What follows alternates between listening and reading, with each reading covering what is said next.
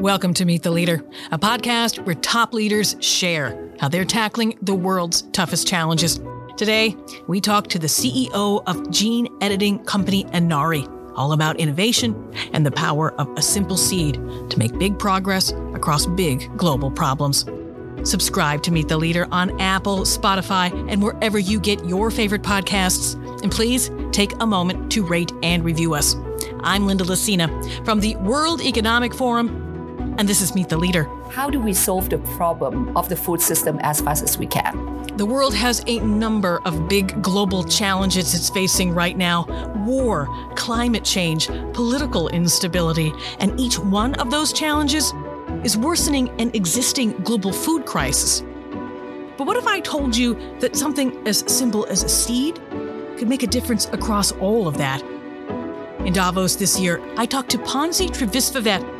She is the CEO of Inari. That is a seed design company that's using technologies like predictive design and multiplexed gene editing to ensure that seeds require less land, less water, and less fertilizer.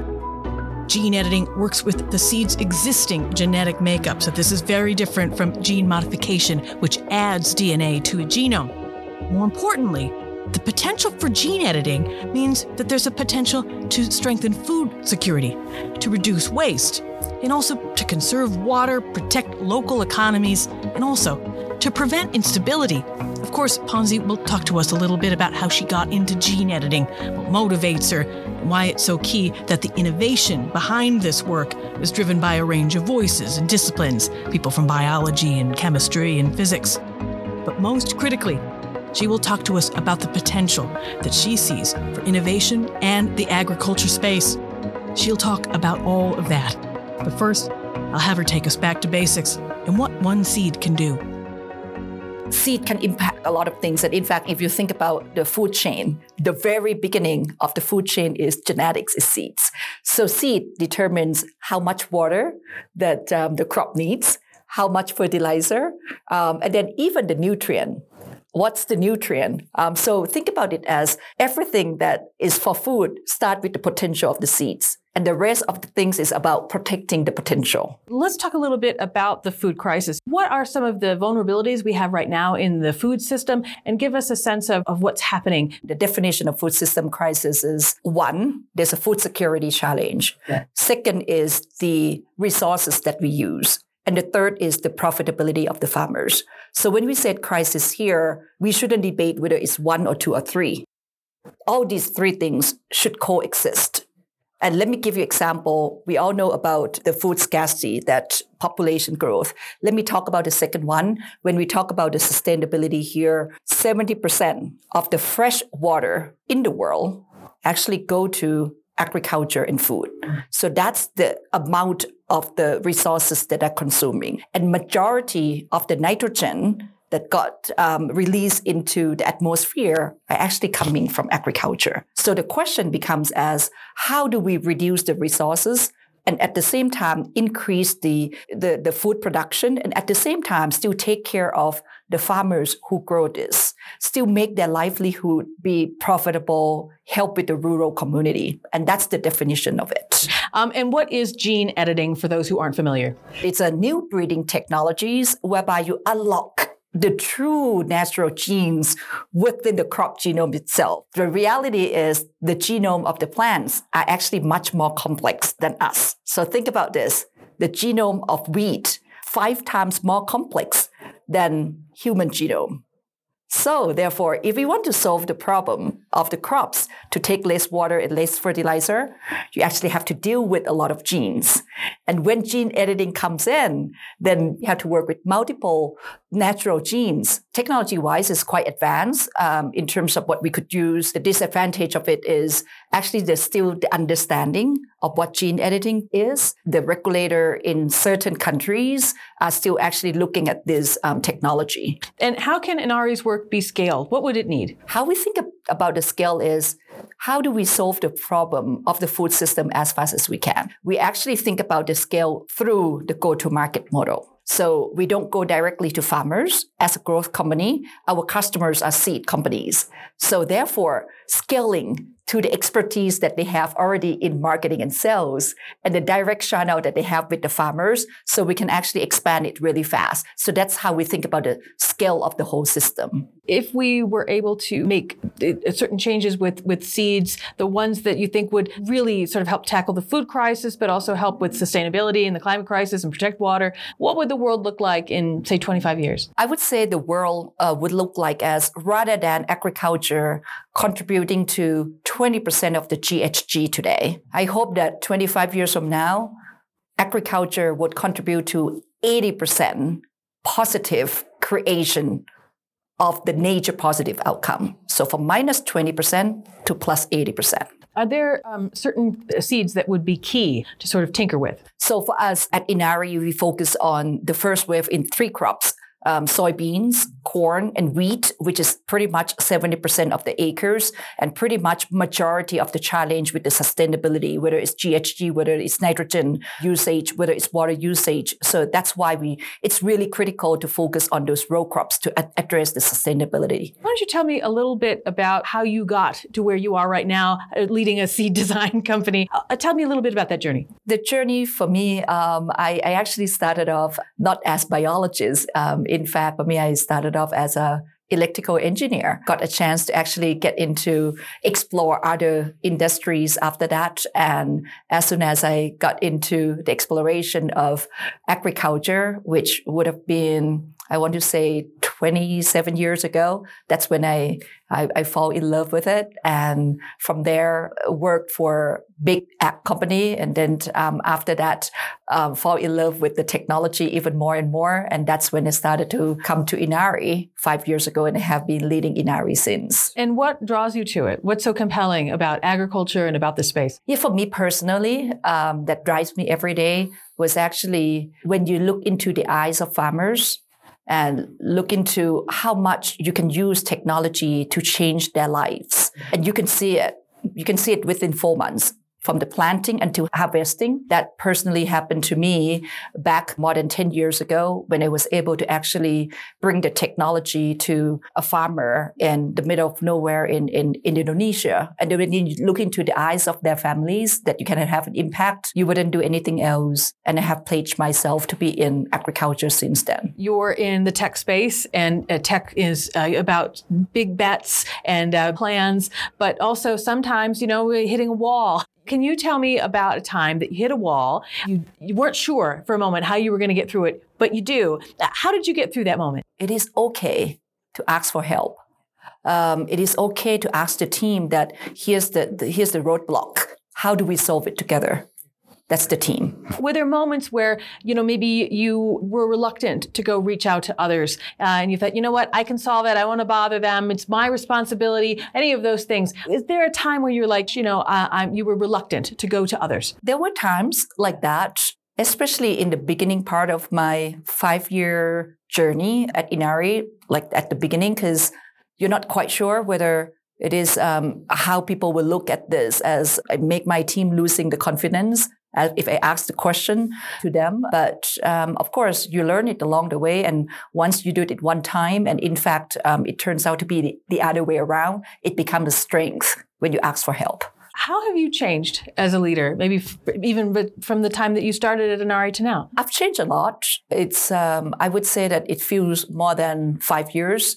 And the biggest change is the learn how to learn more, learn how to appreciate more, be optimistic, and at the same time, be curious and be pessimistic at the same time. So pessimistic and optimistic is not about being in the middle, but depending on the situation, how do you actually perform yourself? Be visionary, but detail-oriented at the same time. So that change in terms of myself being in a growth company, being in an audacious goal company. So that has changed that I used to be more sort of a leader in the middle.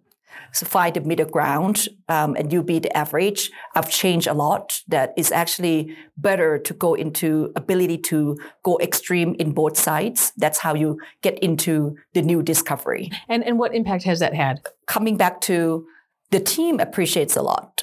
They want direction sometime in detail, but sometimes they want full freedom. So you get to see it's a situational leadership. So the impact there is you get the team to actually see that and they themselves perform the same way. It's about situational leadership further down into the organization. There are a lot of challenges that are facing the world. What do you think that resilient leaders should be, prioritizing this year? The first one is yourself in terms of health. And the health here, I meant mental health, physical health. The resilience for me is actually not be resilience if you face the problems. It's the resilience that when you fall down, how long would it take you to get up? That is really critical. If it takes days, that's a wrong thing. How do you practice yourself to actually get up within minutes or hours? That's the piece that I would say that is really critical. How can leaders be kind of making sure that they're keeping the long term in mind despite all of these short-term crises? I would suggest that I have one image in my mind all the time when I face the challenge in a short-term situation. So you would go back to that image, and that image is your purpose, is your vision. And I would suggest that a lot of time you use brain, but sometimes you have to go back to your heart to bring you back to the vision. You work in the innovation space. How do you create an environment where your team is, both thinking big, but is also sort of grounded, say on things that can be developed and that are executable? So we actually, in our values, innovation is part of those.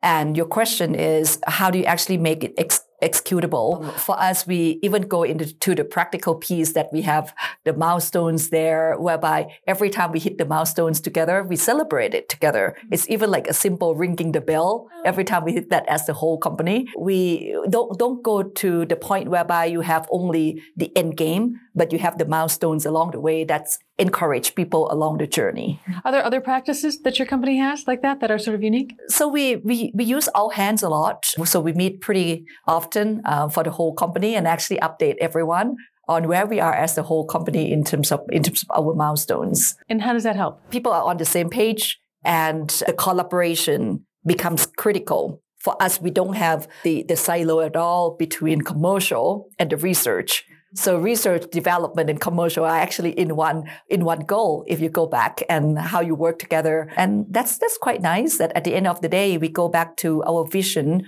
which is about renewed earth, and the mission, which is about bring back the genetic diversity into the seeds. So it helps get people to have one common goal. The commercial and sort of the R&D side of it, do they have just sort of other touch points, other sort of practical meetings as well outside of the all hands? My CSO, Chief Scientific Officer, and Chief Product Officer, CPO, and then the head of commercial. In fact, they talk quite often. So we call them triangle. The triangle there. And then actually, in fact, we add another person as well recently, Chief Data and Information Officer.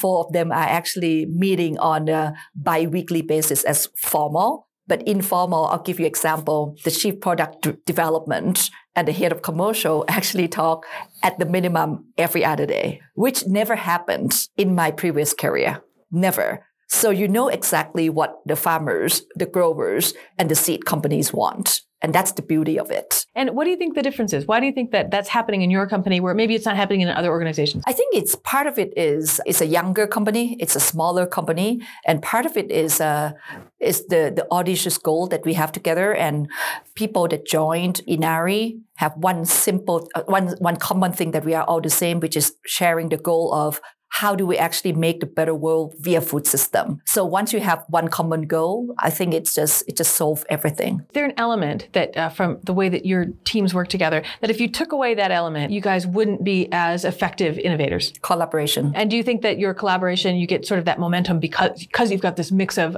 disciplines and expertise? Diversity. Yeah. And for us, diversity means diversity of thoughts. I'll give you an example that in our scientist group, within a scientist, and you would imagine that it's a seed design company, you would have thought that, okay, majority of them would come from agriculture. And the answer is no. Only 1/3 come from the industry. 1/3 are from academia, and then 1/3 are actually from other industries, whether that would be pharmaceutical industry, whether they are actually some of them are expert in physics, which has nothing to do with biology, and some of them are actually chemists. So that's when you get into the new innovation, you get into the breakthrough. And interestingly, a lot of breakthrough came from the second and the third category.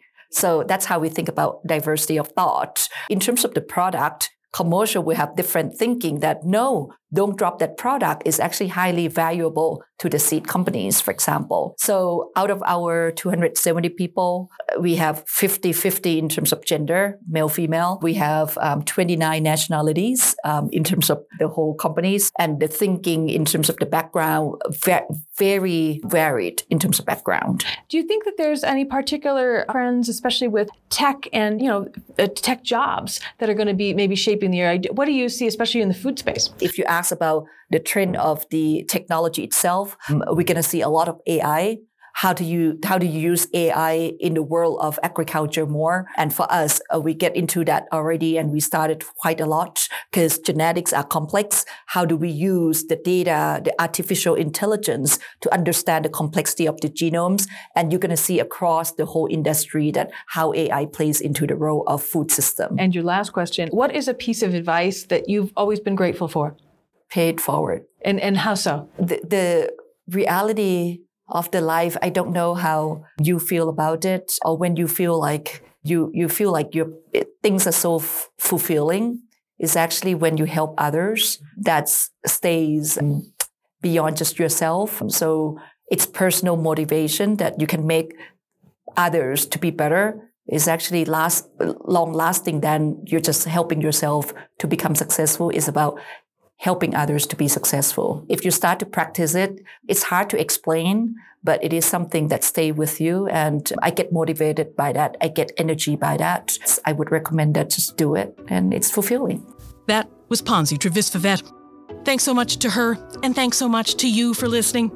A transcript of this episode and my colleagues' episodes, Radio Davos and the Book Club podcast, is available at wef.ch/podcasts. This episode of Meet the Leader was presented and produced by me, with Juan Toran as studio engineer in Davos and Gareth Nolan driving studio production. That's it for now. I'm Linda Lucina with the World Economic Forum. Have a great day.